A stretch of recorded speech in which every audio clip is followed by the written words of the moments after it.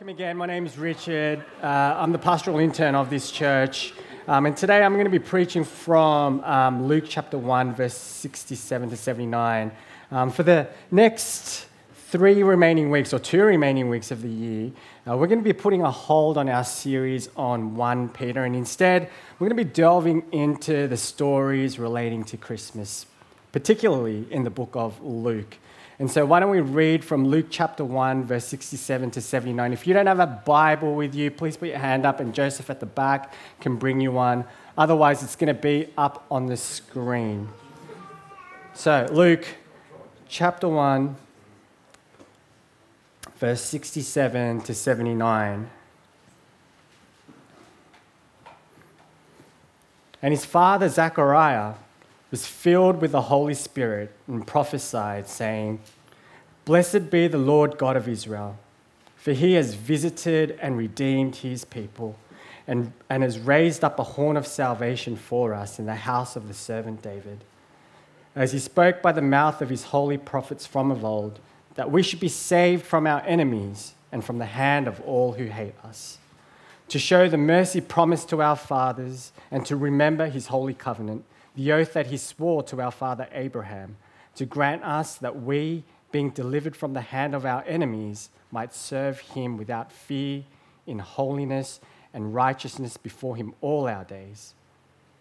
A new child will be called the prophet of the Most High, for you will go before the Lord to prepare his ways, to give knowledge of salvation to his people in the forgiveness of their sins, because of the tender mercy of our God, whereby the sunrise shall visit us from on high, to give light to those who sit in darkness and in the shadow of death, to guide our feet into the way of peace." Let me pray. Heavenly Father, may you become more and me less. May your words that are preached, Lord, pierce the hearts of those who hear. May we bring this all to the glory of your name, we pray. Amen. Friends, before I start, I want to be honest with you. This week, as I've been praying and pondering and meditating on this passage, I was stuck for a really, really, really long time. Why? Because I was thinking, we all know the story of Christmas. When we come to church and it's a sermon series on Christmas, we all know what we're going to hear, right? And in my heart, I wrestled quite a bit because I was looking for something different to tell you, hoping to tell you a different angle or a different perspective of Christmas that you might not have heard of or thought of before. But God, in his grace, he humbled me, and in his grace reminded me that actually what we need to hear again for all of us here today is what we heard during Christmas last year, and the Christmas before that, and the year before that. And that's the birth of Jesus. We want to keep the main thing the main thing. And we need to hear this again, because aren't we so prone to forget the birth of Jesus in amongst all the things that are going on in our life right now? I'm sure you're busy already as it is, but for many of you, like my family, we already had our Christmas tree up 2 months ago, something like that. We've been decorating the internals and externals of our house. We're thinking about the mammoth list of presents we need to purchase for our friends and families. Perhaps you're working extra hours to cover for the Christmas spend. Or maybe you're preparing for your holiday that is to come, what you need to pack, what you need to buy. Leading up to Christmas, it's very, very busy. All of these things that I mentioned, they're great things, but in light of the true meaning of Christmas, and I apologize for using this word, but they sometimes can be just distractions, not destructions, but distractions, and they all point away from the birth of Jesus Christ. And so today, in this moment, if you're right now in your seat thinking about shopping, gifts, dinner plans that you've got a plan for tonight or the weeks to come, I want us to just hold. Be still. Pause. silence. Stop thinking about all the things that needs to happen leading up to Christmas for now, and be reminded again of why we celebrate Christmas. Today we read a passage from the book of Luke to give you a bit of context of what happened prior to this song from Zechariah is this. For the people of Israel at this time, it's been about 400 long years since the last prophetic word that was spoken by Malachi. 400 years.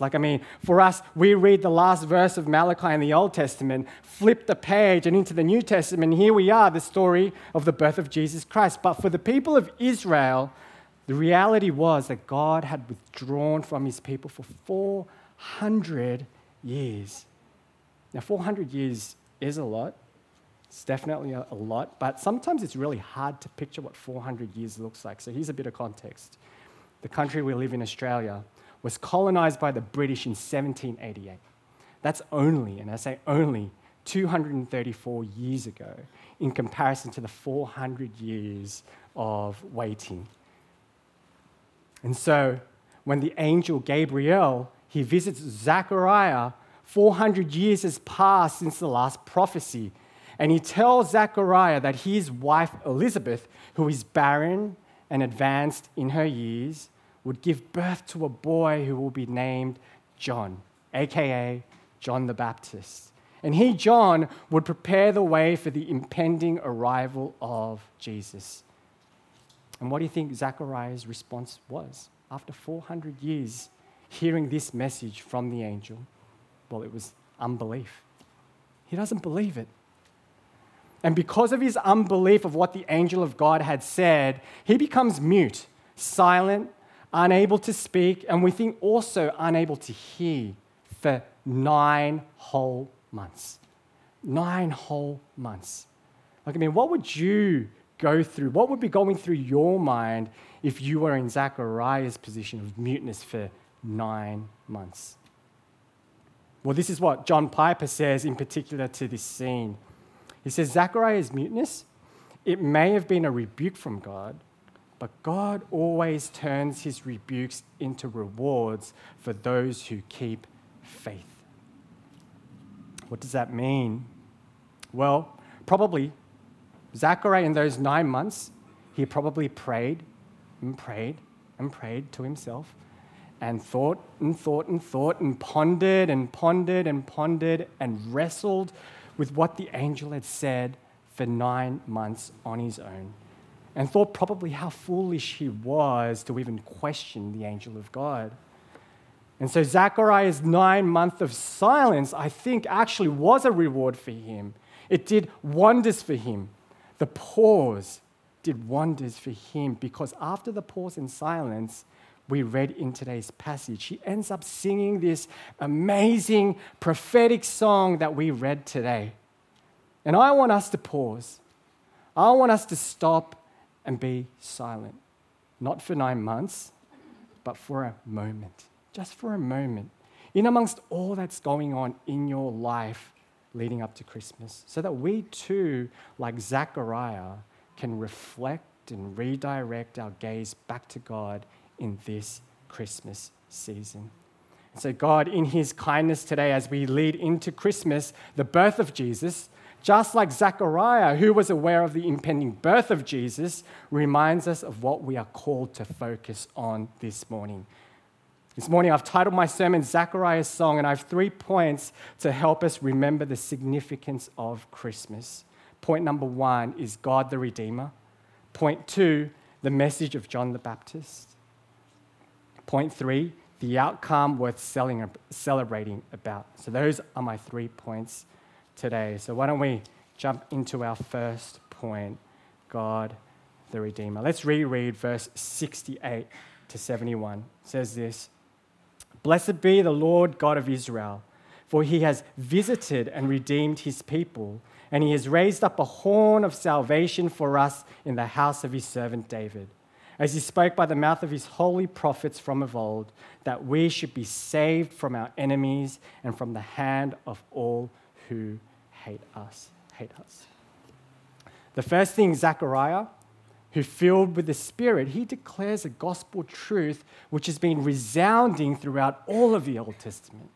It says in the passage today, King David, Abraham, and the holy prophets of old have all been thinking or prophesying about this, that God is the redeeming God.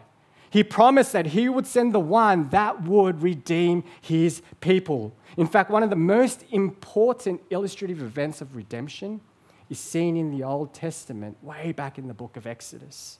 Where Israel is redeemed under the burdens of slavery from the Egyptians. And God, what does he do? He acts as the Redeemer. He is the Redeemer. Not only this, but we see it in the book of Psalms, chapter 19, verse 14. King David, he addresses God like this. He says, "O Lord, my rock and my Redeemer." In Isaiah 41:14, Isaiah says this, "Fear not, you worm Jacob, you men of Israel. I am the one who helps you, declares the Lord. Your Redeemer is the Holy One of Israel." God's redeeming plans was something the people of Israel was holding on to and waiting for years upon years upon years. And today in this passage, God is reminding us that not only was he the Redeemer back then, before Christ was born, but for his people in today's passage, after 400 years of silence, where perhaps they thought God had forgotten about his promises of redemption, that he still is the redeeming God. If you look at some of the Bible dictionaries and look up the term redemption, it means this. It means released by payment or freed by ransom. And so God reveals through Zechariah how this ransom will take place and why this ransom must take place. Firstly, how? He redeems, it says in verse 69, through raising up a horn of salvation. A horn of salvation. For us here in Australia, we don't have, I couldn't think of many animals that had horns. And perhaps the only one that I could really think of was perhaps a sheep. And, to link that of a horn with what we know of a lousy sheep, with salvation, it really didn't match for me. But not until I remembered my recent experience a few months back in my trip to the USA in Philadelphia. One morning, I woke up and I decided to go for a run. So here am I out in the morning in the streets of Philadelphia. It looks beautiful. It's cold but beautiful. And here I am running early in the morning. No one else in the street but me. And all of a sudden, I realized probably about 50 meters in front of me, 2 deers coming straight towards me. 2 deers. They were, I don't know, did they gallop or prance, but they were coming straight for me, and I panic and I start running the other way. And I run for about 2 seconds, probably, and within those 2 seconds, I think, wait a minute, what if they're like dogs and they chase after me? So I stop, I turn back, and they're just getting closer and closer and closer. But luckily, they veer off to the left, and I am saved. They had antlers, but we'll call them horns. They're probably horns too. But I kid you not, that was one of the scariest moments of my life. Those horns, though little, would have shredded me to pieces. You see, horns, they're not only used, right? Honestly, horns are not only used to chase off random Asian runners early in the morning. But as we all know, for animals, they're used for fighting. They're used for protection, securing dominance. And in the period of the ancient Near East, the horn symbolizes strength, it symbolizes power, and it symbolizes victory. And Zechariah is reminding his people that this Savior, Jesus, he will be our defense. He will be our offense. He will be one with great power to secure and protect his people. And what is he going to do? Well, that people of Israel would be, as verse 71 says it, saved from our enemies and from the hand of all who hate us. You see, the people of Israel, They were long waiting for a king who would come and free them from the oppression from the Roman Empire. And actually, Jesus is the fulfillment of that. This physical oppression from the enemies didn't happen in their time. It hasn't happened in our time. But we are told there will come a time in his second coming where he will make all things new, where he will liberate his oppressed people. But not only is this text pointing to a physical saving, but more importantly, it's pointing to a spiritual saving. Christopher Ash, in his commentary, he says this: "For every Christian has a great enemy who is a murderer and a liar and the father of lies.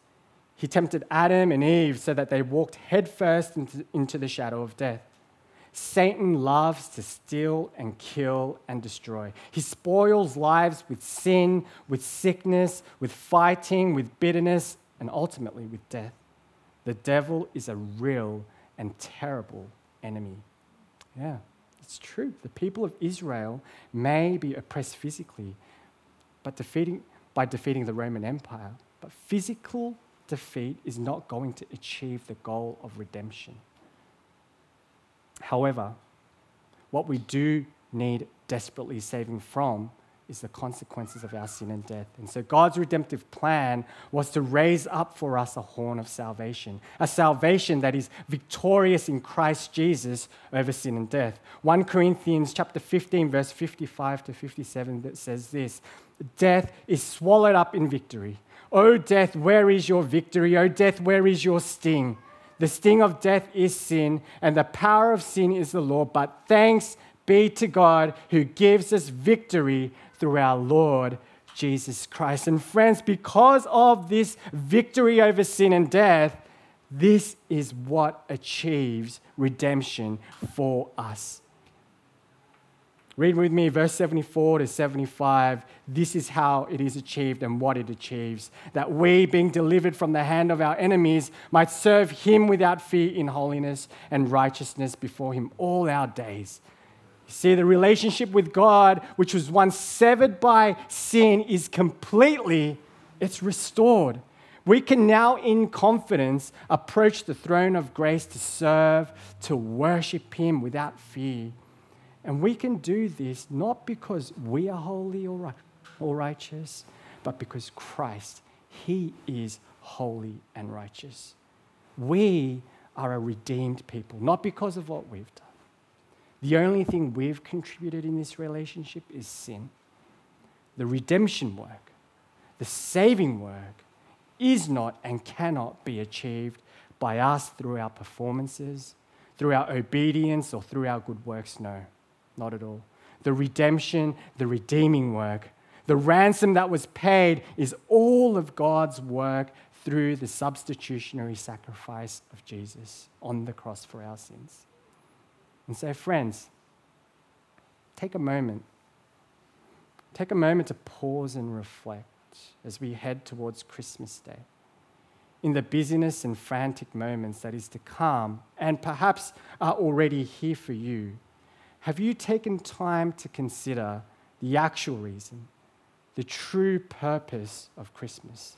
That God, in his grace and mercy, has visited and redeemed us by raising up a horn of salvation in Christ Jesus to save us from our enemies so that we might be able to serve him and enjoy him and worship him at this time.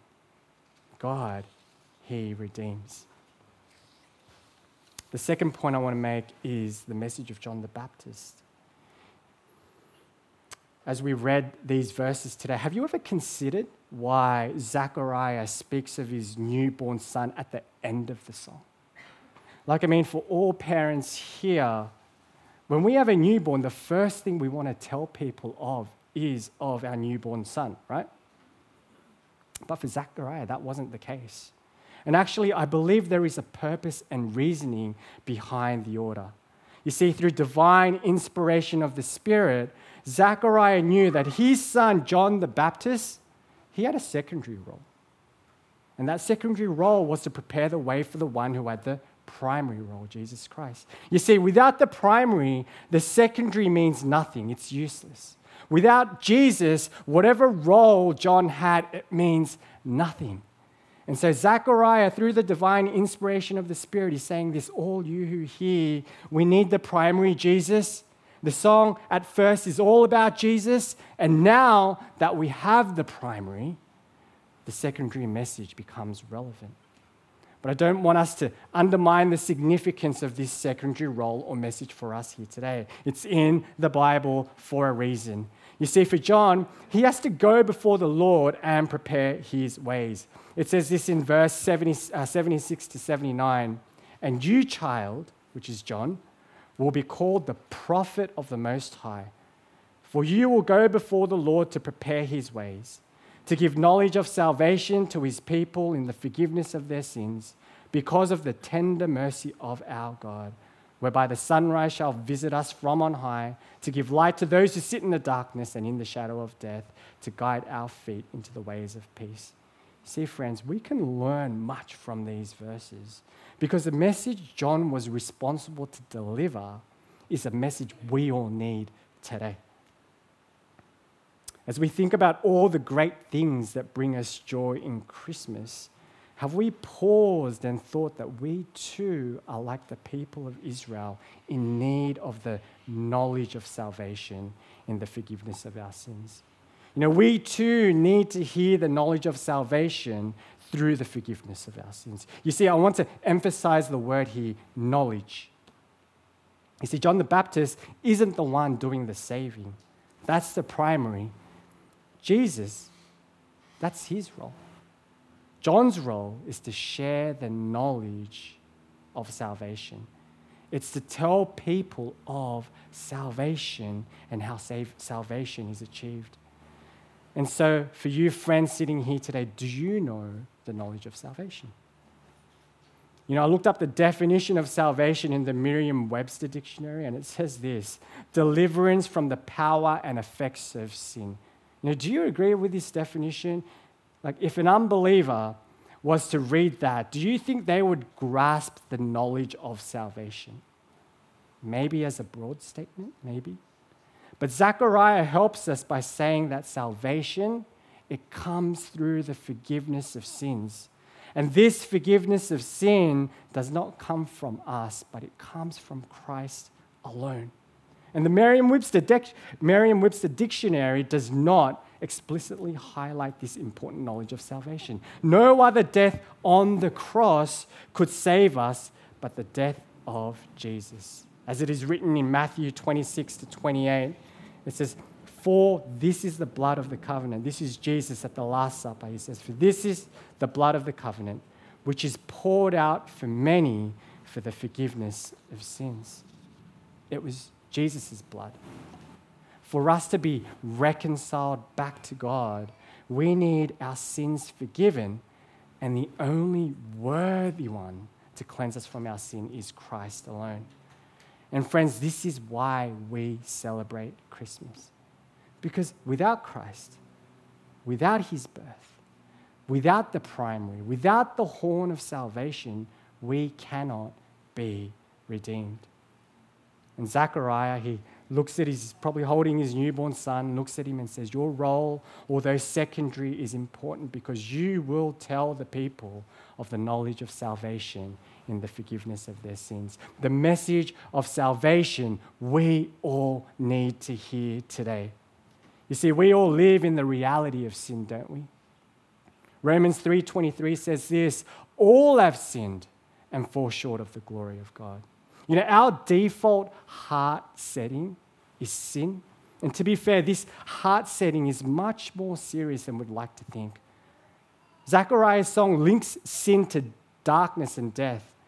And this is what he said, this is what it's written in Romans 5:12. It says, therefore, just as sin came into the world through one man and death through sin, and so death spread to all men because all sinned. We all sat in darkness, unable to escape due to the depths of our sin. We all were perishing. We had rejected and rebelled against the Father. We followed the course of this world, living in the passions of our flesh and carrying out the desires of our bodies and minds becoming children of wrath by nature and destined for eternal condemnation and destruction. This is reality, friends. And so John, in his secondary role, was to give knowledge that we all are sinners and are in need of forgiveness. And this forgiveness can only be ransomed and be paid by Jesus Christ. That is salvation. And today, friends, as we look towards Christmas, take some time to pause. Be reminded that we all are in need of a Savior. You know, Christmas presents are great, but we can live without them for some. Christmas dinners, holidays, etc. are great, but we can live without them. But salvation through Christ we need and we cannot live without. And so if you're amongst us today and you've already confessed your sin and given your life to Jesus Christ, I praise God for you. But I want to encourage you to continue to wage war on your sin. Put to death, therefore, what is earthly within you. And one way to do this today is by confessing our sins to God. And when we do that, he says he's faithful to forgive us of our sins. And friends, can I also encourage you or exhort you that there are people in need of hearing this message? Just like how John had to share the knowledge of salvation, I want to encourage you, spur you to do the same thing this Christmas. You see, the greatest gift you could give someone this year is the knowledge of salvation through the forgiveness of sins. And perhaps you're sitting here today and you haven't given your life to Jesus. Well, this message is also for you too. It's the message of salvation. It's the message that if you give your life to Christ and confess your sins, he's faithful and just to forgive your sins too. So in the busyness of Christmas, stop, pause, take a deep breath. Christmas is about Jesus, our Redeemer who forgives us of our sins. Go to him. Point 3 is the outcome worth celebrating about. You know, one activity we've been doing as a family, with the Springs family actually over the past couple of years, is visiting streets with within the local neighborhood with, you know, those insane Christmas decorations. You know, seriously, some people celebrate Christmas, but some people really celebrate Christmas. The vibrant colors, the decorations, the lollies, the joy. But what I love most is the people gathering together, looking at the lights, the marvelous lights. You know, there's something about lights, right? I think it attracts people. You know, like fireworks, the beautiful lights there that you see. I really believe that God created us humans to be drawn to lights. But you know, even before the invention of LED lights, Christmas has always been about lights, but about the light. Zechariah's song actually ends emphasizing the significance of this light. And this light, which he refers to as the sunrise. And this sunrise is the light of Christ. Read with me verse 78 to 79. It says this: because of the tender mercy of our God, whereby the sunrise shall visit us from on high to give light to those who sit in darkness and in the shadow of death, to guide our feet into the way of peace. We are gathered here today to celebrate the light of Christ. Into the world came God the Son. He came, visited us, and this light of Christ has overcome the darkness and death in our lives. John 1 verse 4 to 5 says this: in him was life, and the life was the light of men. The light shines in the darkness, and the darkness has not overcome it. There is victory here over darkness. And you know what people do when there is victory in battle? They celebrate. And today we celebrate the victory of Christ, for he has overcome darkness. Friends, Jesus came to pursue our salvation because his desire and God's desire is that we would be with him forever and experience the fullness of joy and eternal pleasures as we see him in all his divine glory. And friends, this salvation is not just the remission of penalty. No, but it brings restoration in our relationship. It brings restoration in our relationship with God. And do you know what people do when relationships are restored? They celebrate. And we celebrate today because through Christ, our estrangement from God is turned into friendship. The distant God has come near, and the God we feared has become the lover of our souls. And so we draw near to him now without fear, in holiness and righteousness before him all our days. Friends, can you see God's tender mercy in all of this? We do not deserve Christ, but that's what we're receiving. God is merciful. That's who he is. God is merciful. That's what he does. And mercy is what we need. We depend on it. It's the mercy of God that enables us to hold fast to the life and death of Jesus Christ. And this, my friends, is the message of hope sent to us by God this morning. The wonderful outcome of God's redemptive plan has been revealed through Christ. That we no longer live in darkness, but we're restored. We're redeemed. Christ guides our feet into the way of peace with God. Isn't that worth celebrating about? The light of Christ has come. Friends, Christmas is only 14 days away. I bet some of you just panicked, right? If you did, re-listen to this sermon. But sometimes, due to the busyness of this season, panic does kick in. Frustration in circumstances, you become short-tempered with each other perhaps, anxieties kick in. When those moments come, and even before it comes, I want us to just pause, be still, remind yourself again what really matters. Keep the main thing the main thing. We, like Zechariah, we should be amazed. We should be amazed and affected by this first Christmas. These verses from 67 to 79 is actually just one really long sentence, and it's called the Benedictus. It's called the Benedictus because he is singing about blessing God. This song is all about praising God. That's what we want to do today. This must be front of mind as we lead up to Christmas because to us, friends, a Savior is born. The horn of salvation who has freed us. He has saved us from our sin and death and darkness. And as we come to him in repentance, he forgives, he draws us out of darkness into glorious light with him. Friends, this is the message of Christmas, and that's worth celebrating and praising about. Let me pray. Heavenly Father, we thank you so much. We thank you for your words that remind us again that you have redeemed your people and raised up a horn of salvation for us.